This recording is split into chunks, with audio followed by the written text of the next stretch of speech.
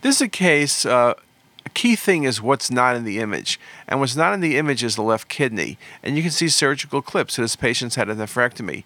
The question here is this a mass coming from the kidney or coming from the adrenal, or be it a large node?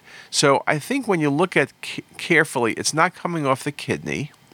So it's not a renal cell from the right kidney, not a second tumor.